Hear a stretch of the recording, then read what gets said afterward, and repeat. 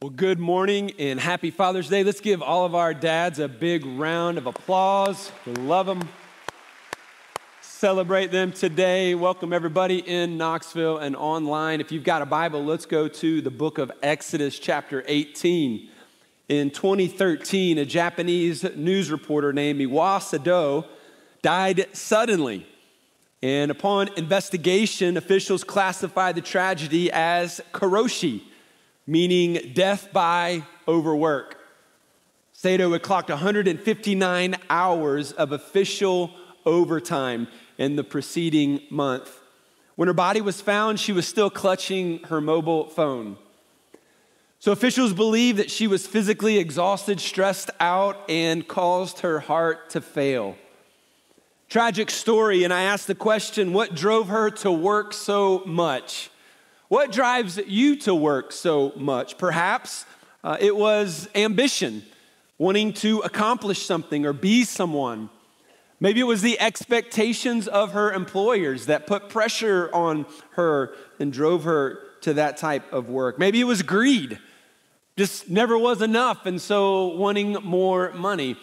Maybe it was the fear of poverty. I didn't want to, not have the finances to pay our bills or something to that effect. It's a sad story, a true story, and one that presents the dangers of what overwork and being stressed at work can actually do to your life. And so dads in the room specifically, all leaders in the room, let me ask you, have you ever felt burnout? Physically just, exhausted from working so much? Stressed to the point to where you felt kind of that pressure on your chest, or maybe you were working so hard and working so much that it put you in the hospital, or you had some type of heart issue as a result. It happens. In 2021, a research article by Environment International discovered some of the results of what overwork actually can do to the human body. Here's one finding. They say people working 55 or more hours each week face an estimated 35% higher risk of a stroke and 17% higher risk of dying from heart disease compared to people following the widely accepted standard of working 35 to 40 hours in a week. So we know the physical results of overwork and stress impacts our personal health. And since the pandemic, it seems as if work has gotten even longer. We're sending emails and Slack messages at midnight, right? There's no boundary between our personal and professional lives any longer. We live in a 24/7 culture. Social media is 24/7. News is 24/7. Email is 24/7. Amazon Prime is 24/7. We don't have work-family boundaries, and we are engaged full time. And then on top of that, we live in a culture that brags about being overworked and being busy as if it's a badge of honor. We know this. It's part of our daily conversations. How you doing? Doing good, just really busy. Oh yeah, me too. I'm way busy. Really? Oh, I'm 100% busy. Oh, I'm 120% busy. And it's like this, a one-upmanship of how busy we actually are. And if we don't say we're busy, somehow as men, we kind of feel a little bit inferior. Maybe the issue is work worship. At the end of the day, maybe that's what it is. Maybe we're worshiping work because it's where we're finding our identity. It's where we're finding our purpose. It's where we are finding that our ego is fed.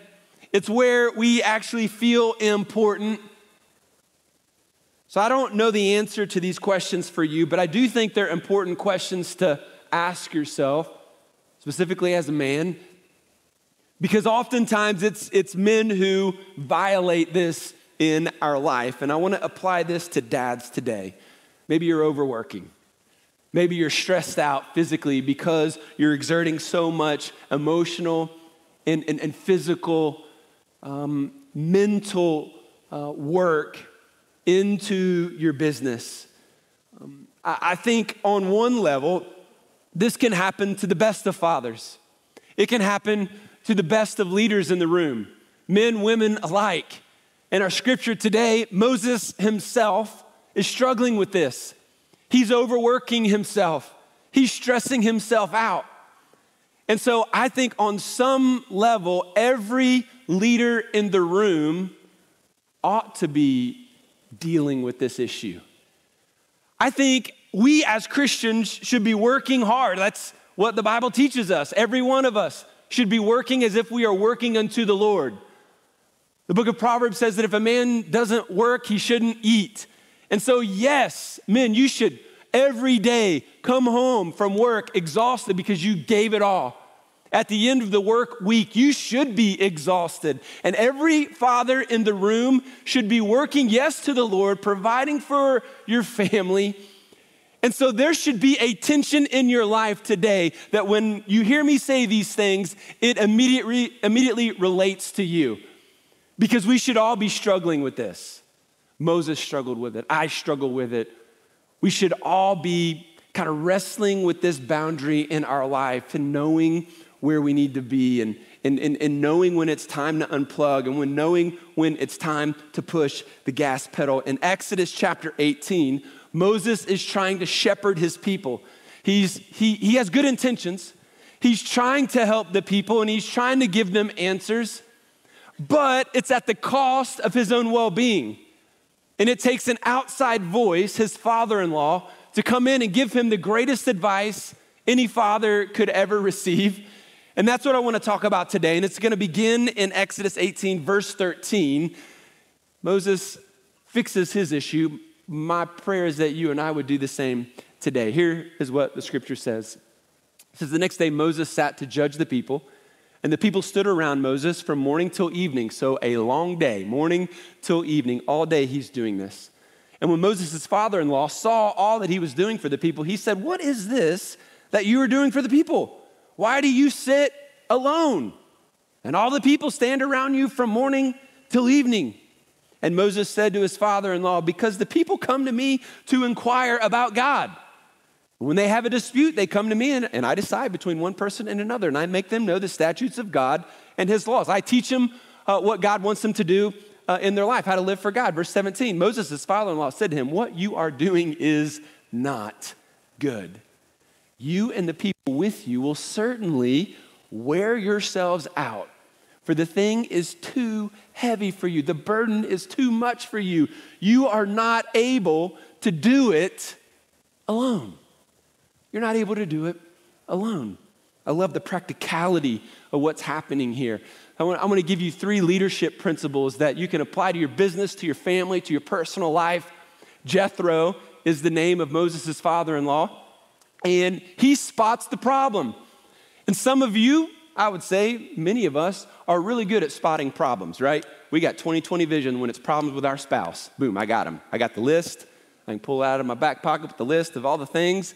I got a list at work that need to be fixed. I know the problems. But God's not calling us just to spot problems. He's calling us to actually solve these problems, right? We were on vacation a couple weeks ago. We were in Florida. We go to this restaurant. They told us it'd be a 30-minute wait. We ended up waiting 2 hours. Problem number 1. We go inside to the restaurant, and there are empty tables everywhere. And I'm spotting problems left and right. Like, first of all, don't lie to me. Second of all, why isn't there somebody clean these tables and seat more people, right? It was a restaurant built around the honor system. So you go up to the counter, and you order your food. And so we ordered, and they didn't bring half of it, so that was the next problem. Getting drinks was on the honor system, so they had these coolers so you could grab your sodas and waters, whatever. You just go up and grab what you want. They even had beer taps, and I saw one guy go up like 7 or 8 times. I promise you, he forgot how many he had. And at the end of the experience, you're supposed to go up to the cash register and tell them what you ate. Honor system. Now, this is the problem, man. You don't have to be a genius to realize that you're probably losing a lot of money. So it doesn't take a leader to spot a problem, but it most definitely will take a leader to be able to fix the problem in that restaurant. And the same is true in your business, your church, your ministry, right? Here's the truth. Some can see problems. Leaders can solve problems.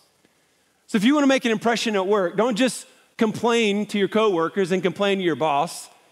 Don't just spot the problems, actually solve the problems. Here's a solution on how we can actually advance this. Don't just spot problems in your marriage. Talk about solutions as to how we can grow through this situation. This is what Jethro is doing. And so I want us to be a church and a leader that wouldn't just see the problems, because the reality is God isn't seeking problem spotters. He's actually seeking problem solvers. God knows all the problems that our country is experiencing in our family and our community. He knows all the problems. He's giving us the solutions. He's giving leaders the solutions that can actually go in and begin to implement them and actually help people. Jethro could see Moses was heading down the wrong road.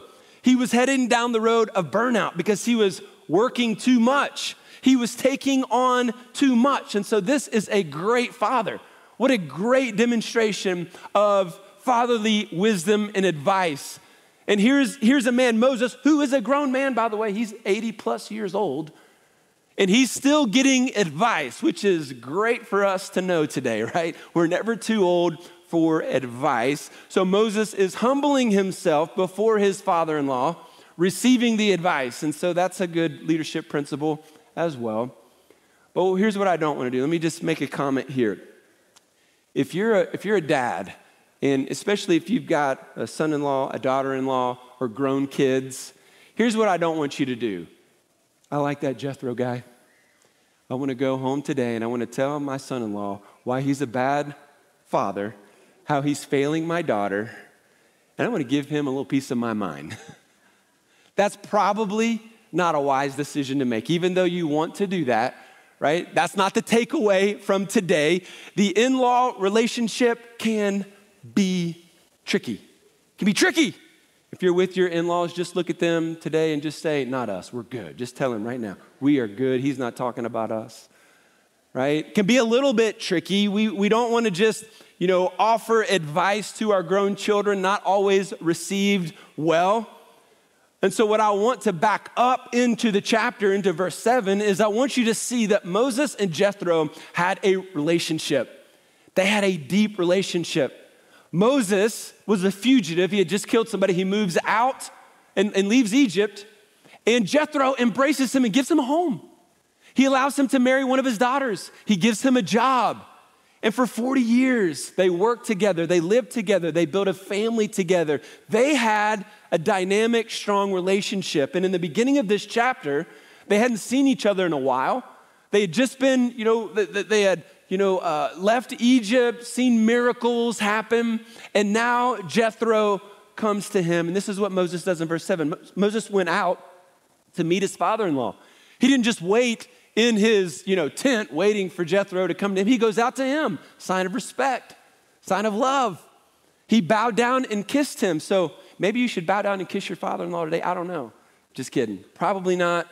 This is, in that culture, a sign, again, of honor, of respect.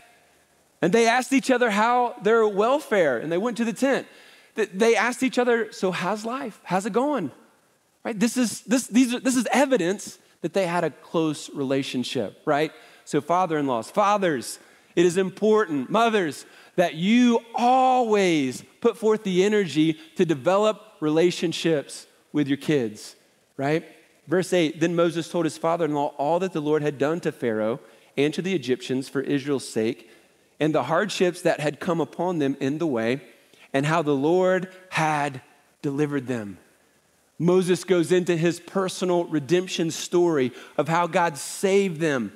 So he begins to tell them in the next verses that God delivered them from the bondage of Israel, that God allowed them to move through the Red Sea. He parted the Red Sea and saved them from Pharaoh. He went in to talk to them about how they were in a battle against the Amalekites just a couple of chapters earlier, and how God gave them victory. They were thirsty and they were dying of thirst essentially in the desert. And God tells Moses to take a staff and hit a rock, and then out of the rock, water pours forth. And he's going into, this is who God is and how God saved us and how God delivered them. And as a result, Jethro gets saved. Like he puts his faith in God. Let's read it. Verse 9, Jethro rejoiced for all the good that the Lord had done to Israel and that he delivered them out of the hand of the Egyptians. Jethro said, "Blessed be the Lord who has delivered you out of the hand of the Egyptians and out of the hand of Pharaoh and has delivered the people from under the hand of the Egyptians. Now I know that the Lord is greater than all gods."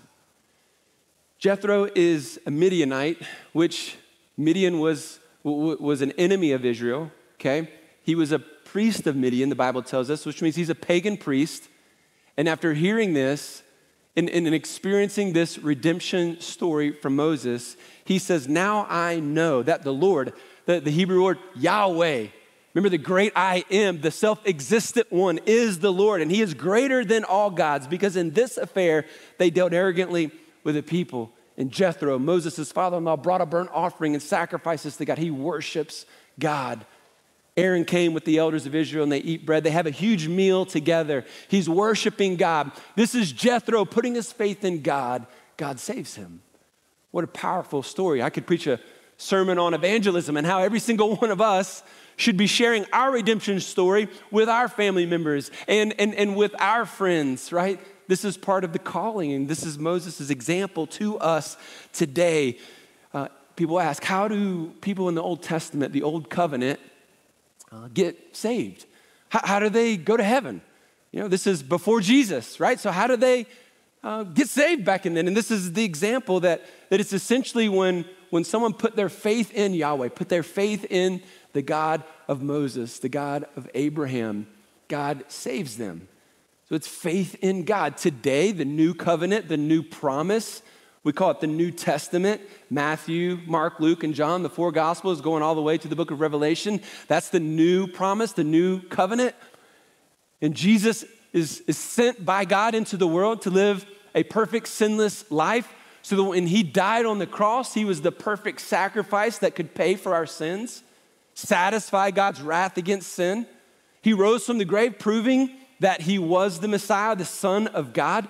And so when we repent and turn from our sin and we put our faith in the death of Jesus as the payment for that forgiveness, God saves us. So it's faith in Jesus. If you've never done that, that's the first step today for you. Maybe there's some dads that have never surrendered their life to Jesus.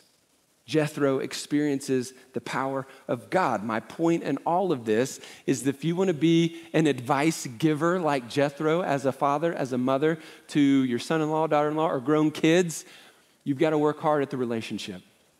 I have a great father-in-law. Jerry Gibson has been a saint in my life. He has taken me on vacations and paid for them. He has fed me. He has watched my kids. He has given them gifts and blessed me. He's welcomed me into the family and treats me like one of his own. And we've been married for 23 years, and I've seen this year after year after year. And one day, I picked up the phone and I asked him for advice. And what do you think about this? And so now we have a great relationship. And so I tell you that because you don't get that on day one. Maybe you do, and if you are, you're blessed. But perhaps it's just going to take, to encourage some of you that aren't there yet, it's going to take that investment, continuing to pour into those relationships. You can't just let them set sail in their lives and do your thing and expect them, to come back. That's just not reality, right? So we got to continue to pour in the relationships as moms and as dads. Perhaps your relationship with your father-in-law or your father in general just wasn't good. Right? The beauty about God's church is that God gives us fathers all over this room and all over the room in Knoxville. There are fathers in the room that will give you advice, that will pour into you. The Bible says that older godly men teach younger men in the church. This is what small groups are about. This is what mentoring discipleship groups look like. This is why we serve in ministry, because you're around older people. And older people, you're around younger people because that relationship is built. That's why I love it when small groups aren't just like young adults and like young married people and old married people. That's our human nature. We want to go around people that are like us. But these younger families need older, like moms and dads that are leading those small groups and I want to encourage you to take that step if that's you. Like you've been there, you've done that.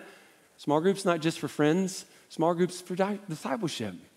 And that's a way for you to give back. So what was the problem that Jethro saw?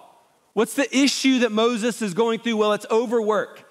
He's going to burn himself out. He's hurting himself and he's hurting the community because he's trying to play Superman and he's trying to do it all by himself, all alone, instead of sharing the leadership. So here's what some of us do. Some want to do it all. Leaders provide structure so that all can contribute. This is what Jethro is trying to encourage him to do. Create structure in your business to include more people to carry the burden, because if you're doing it all by yourself, you will eventually burn out. If you're carrying the burden of living for God and trying to follow Jesus, and you're not in healthy relationships in your church, and you're not serving, and you're just trying to do work all by yourself, and you're stressed and you're exhausted, and you're not in relationships where people are pouring into you and you are pouring into them, the book of Proverbs says, he who refreshes others will himself be refreshed. Meaning, when I'm in relationships and I'm pouring to other people, the Holy Spirit of God refreshes my spirit and soul. So there's that energy that comes when we're pouring into other people. And so if we're trying to do it all alone, we're trying to carry the burden of being a father by ourselves. We're trying to carry the burden of our business by ourselves. We're trying to carry the burden spiritually by ourselves. I'm just telling you, it's going to be a couple of issues. You're going to be the bottleneck of growth in your family or the bottleneck of growth in your organization. You might be a bottleneck of growth in ministry at our church because you're not letting other people in. You're not giving away responsibility. And I think the greatest advice that we could ever get as a father and as a dad could be this. You shouldn't try to do it all, and you shouldn't try to do it alone. Because what do men do? We think we can do it all. I can fix that. I don't need friends. I can solve that problem. I can do more. And we try to do it by ourselves. And I don't need God. I don't need my wife. I don't need anybody helping me. I got this, right? And I think that's a struggle for men. And we've got to recognize that the biblical principles that we see in this story teach us the exact opposite.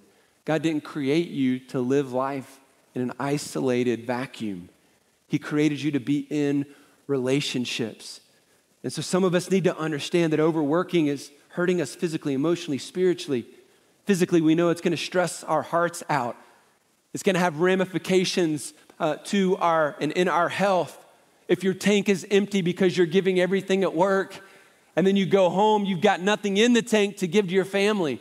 You've got nothing in the tank to give to God at his church. And so you're just, I'm busy, but you're not busy doing the right things.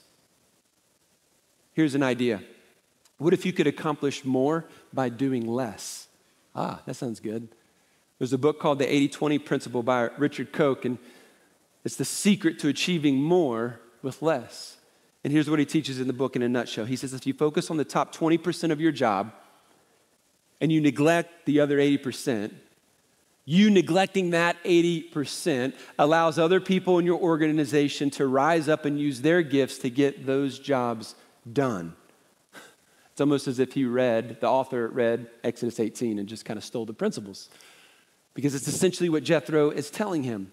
You've got to incorporate other people into your life. Share the responsibility. And so my encouragement, challenge to dads in the room today is, yes, you should be struggling with this. So if you're not, you should be.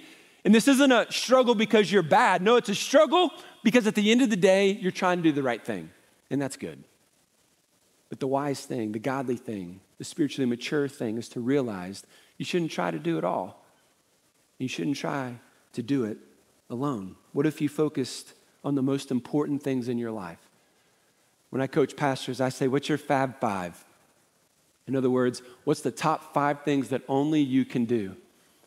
Focus on those 5 things and then delegate the rest of the responsibilities to other people, because the return on your investment, if you focus on those top 5 things, will be exponential, because you're the only one that can do those 5 things in your life.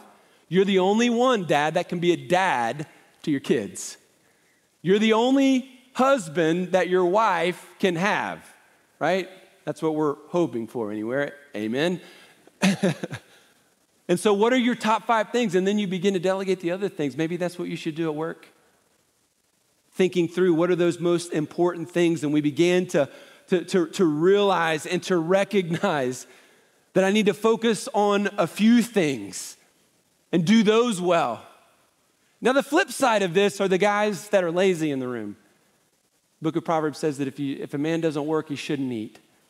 So if you're given 30 hours to the office and then you're given 15 to your side gig, you're cheating your office, you're cheating your boss, and you're cheating your family because you're overworking, right?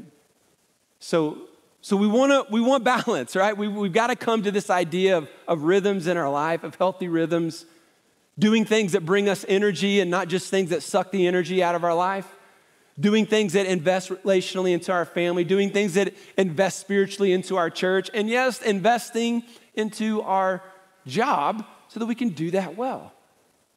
But we have to do each part, and we can't do that alone. Verses 20 and 23 show what I'm talking about here. Here's what the reality is. Verse 20, he says, this is the advice Jethro gives to him. He says, you shall warn them about the statutes and the laws and make them know the way in which they must walk and what they must do. So he's saying, Moses, your top priority is to teach the people how to live for God. That's your main responsibility. That's your lane. You got to stay in your lane, Moses. No one else can lead the people. No one else can be the representative of the mediator between God and God's people. You're that guy, right? So you teach, that's your role. And then verse 21, look for able men from all the people, men who fear God. They fear God more than they fear what other people are going to say about them or pleasing other people. So they love the Lord. Men who are trustworthy. When they say they're going to do something, they do it. You can trust them. Men who hate a bribe. In other words, they're not going to sell you out for money. They're not greedy. And place such men over the people as chiefs of thousands, of hundreds, of fifties, and of tens. And let them judge the people at all times. Every great matter they shall bring to you, but any small matter they shall decide themselves. This is delegation. This is building a team at work. This is how we build businesses. This is how we build great churches also, by the way. So it will be easier for you. That sounds better, doesn't it? Easier for you. He doesn't say if you do this that you won't have as much money. He says, no, it'll be easier for you. And they will help bear the burden with you. They'll help bear the burden. If you do this, God will direct you. This is going to be blessed by God. And you'll be able to endure. In 20 years, you want to still be kicking, right? You want to be alive, first of all. You want to be healthy, right? You want your wife to still love you. You want to still have good relationships with your kids, I hope. That's what enduring looks like. So the leadership principle is important here. You shouldn't try to do it all, and you shouldn't try to do it alone. I think the point he's trying to make is that healthy leadership is shared leadership. Very true in the church, very true at home. Mom and dad, it's a shared leadership. You've got to share that leadership. In your business, whatever job you have, especially if you're going to run a business, you've got to have shared leadership. God knows we know that God wants more people to come to faith in Christ. That's what the Great Commission is all about. I look around in this room, I know in Knoxville there are empty seats. Empty seats is a weighty matter for God. Empty seats means that God wants to fill them, right? God wants to fill them. And so what do? The tension is we've got to create space. It's what we've done for the last 14 years as a church. And then God fills that as we serve as a church together, right? So empty seats are a big deal. Empty parking spots is a big deal. We don't have a lot of those here in Maryville. And so what do we have to do here? For future growth, we've got to expand and create spaces that match the space that we have inside. And how do we get there? Well, we share leadership. Why do we do that?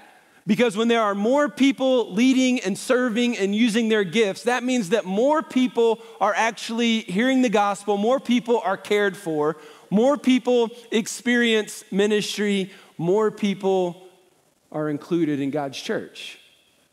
And God has gifted you. Moses was told to find able men, qualified men, wise men that feared God, that were trustworthy, that weren't greedy, right?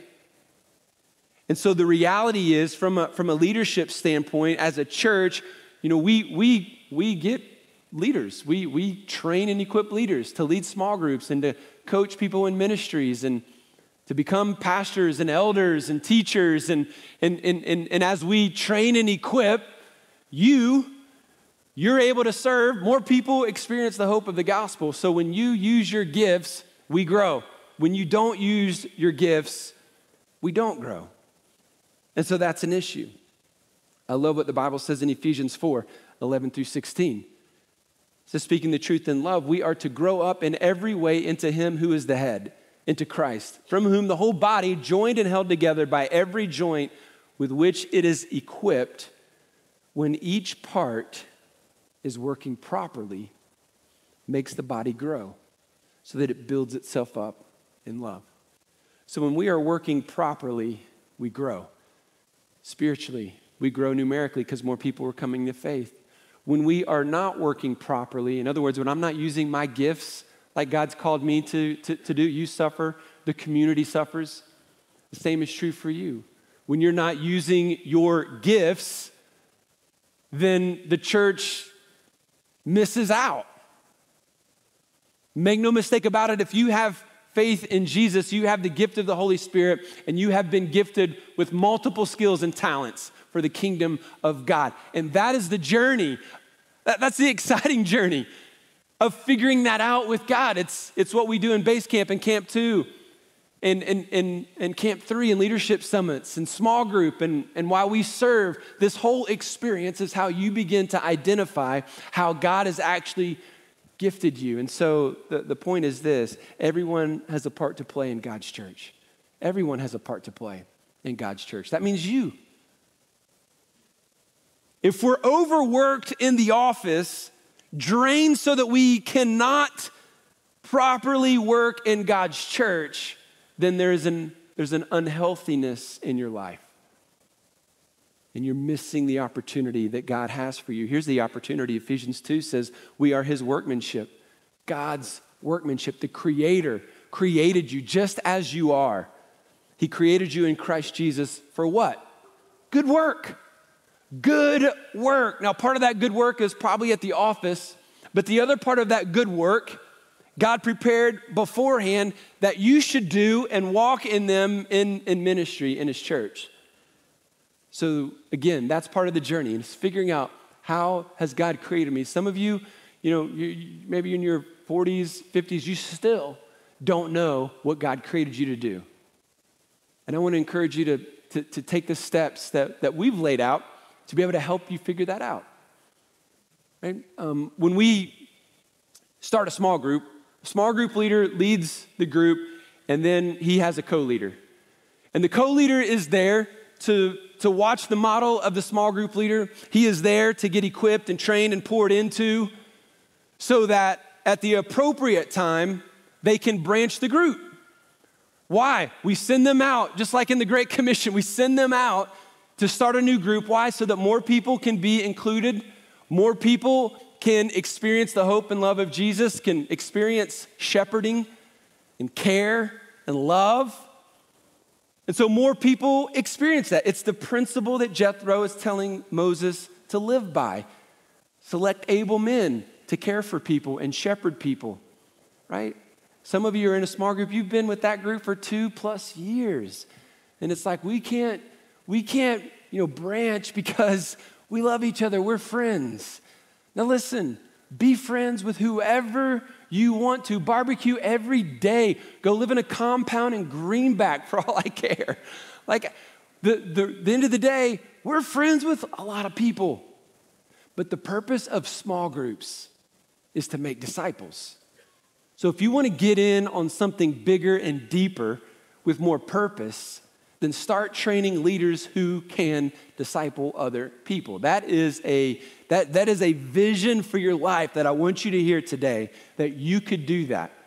You could get involved in that and experience that. And 20 years from now, you won't just endure. You'll look back and people will be like, oh yeah, that guy poured into me. Oh yeah, that guy was a Jethro in my life, saved my marriage. Oh yeah, that guy, without him, I don't know where I would have been as a parent. Without that guy, I wouldn't know Jesus.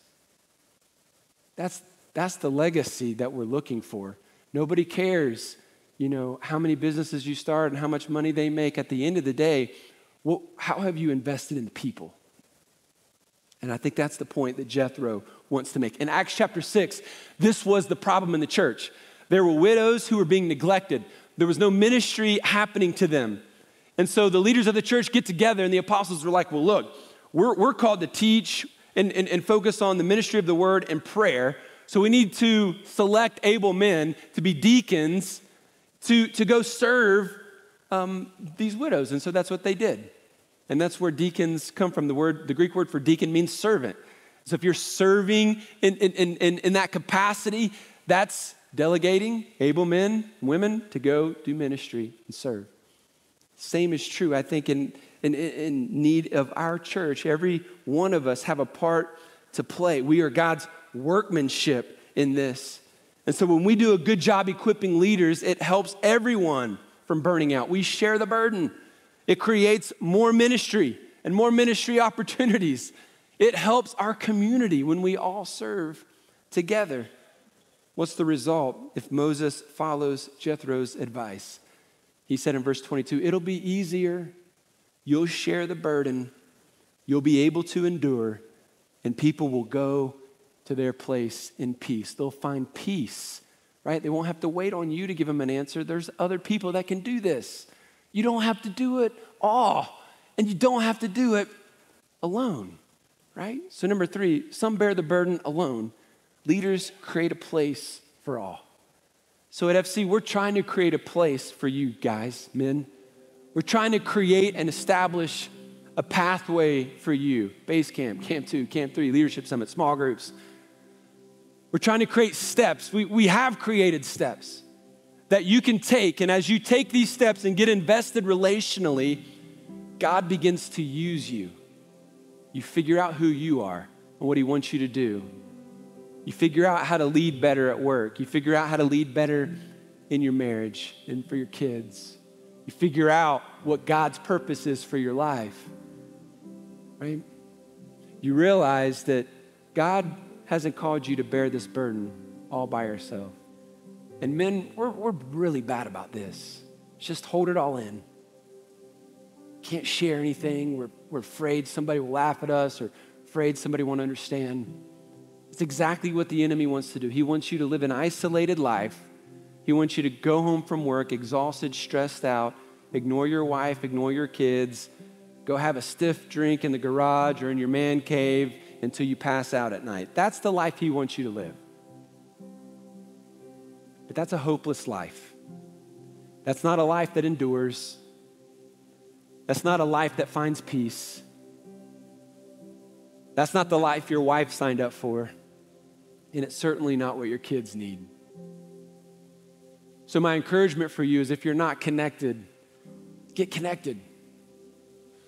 My encouragement for you is if you're trying to carry the burden all by yourself of everything stressful at work, recognize that there are men in this church who have been there and can help carry that burden with you, right? The Bible even says it, bear one another's burdens and so fulfill the law of Christ. This is what church is for. This is what small groups are for, right? And this is how God refreshes us and builds us up. And so if you're carrying the burden alone, get connected. If the burden is so heavy at work and it's in your capacity to do so, build a team, hire some people, delegate. For some of you, it's this idea like, oh man, I can't turn it off because if I turn it off, then I won't have enough. But it's like, that's where faith and trust in God comes into. It's like I do my work, I turn it off here, and I say, God, bless my work. You know the deals that I need to make and the things that need to happen, and I trust that you're gonna provide all of that. because I'm going to unplug. I'm going to turn it off. I'm going to focus. I'm not going to be so heavy at work that I don't have time for family. I'm not going to be so heavy at work that I don't have time for my ministry. I want to be a man that leads in all areas well, strong, and I'm faithful to God. I don't know about you, but when it comes to technology, whether it's a TV, computer, cell phone, if it's messing up, like my first go-to is to turn it off, unplug it, and then turn it back on. Anybody, you know how to do that? My wife's like, my phone's not working. I'm like, okay, power it off, power it back on. It worked. And she's like, oh my gosh, how'd you do that? I'm like, I'm a genius. I don't know, just tech savvy. That's my go-to. Turn it off, turn it back on. What if the same is true for you, dads? What if the stress, the pressure, some of the overwhelming feeling that you have, what if you unplugged? Go on a vacation, leave the computer at work, stop checking email, and you just sat in the presence of God. You read your Bible for the first time. You decided that you were going to go to base camp or whatever the next step is for you. You're going to get in a small group. What if you took those steps? Just imagine where you would be in 10 years. You'd be a different man. Our church would be a different church as a result. You'd be a different husband. I promise you, what God wants you to be is way bigger and more influential than what your little mind has envisioned for yourself. God wants to do more in you. Will you trust him? Let's pray together. Every head bowed. I just wonder if there's people here in Maryville, people in Knoxville, some dads specifically that would just say, you know, Trent, you talk about overwork, and I'm just telling you, I'm wrestling with that tension in my life. Would you pray for me today? Lift your hands up, dads. Anybody in the room like that? I see you guys all over there in Knoxville. Let me pray blessings over you. Let me encourage you that if you've never given your life to Jesus, man, that's the first step. Whether you're young, old, woman, father, mother today, if you've never given your life to Jesus, I want to encourage you to go to our care and prayer room. Just walk in there and say, I need to give my life to Jesus. That's the first step. For those who are struggling, God, would you hear our prayer today? You've seen hands, you know hearts, you know situations. There's probably a lot going on internally. There's probably some real problems that these men are struggling with today, God, and they need someone to help them carry that burden. God, would you bring them a godly friend, mentor? Lord, would you give them the vision for their life that you have for them? Not just what their selfish desires are, but what you have for them, Lord. And may we trust that plan. God, speak truth into the hearts of the men in this room. May they rise up and be godly men and godly leaders. That we would pour into the next generation, we would pour into one another, and that we would see each of us as a church grow physically, spiritually. And that we would be able to minister to this community in a healthier, better way. God, we love you.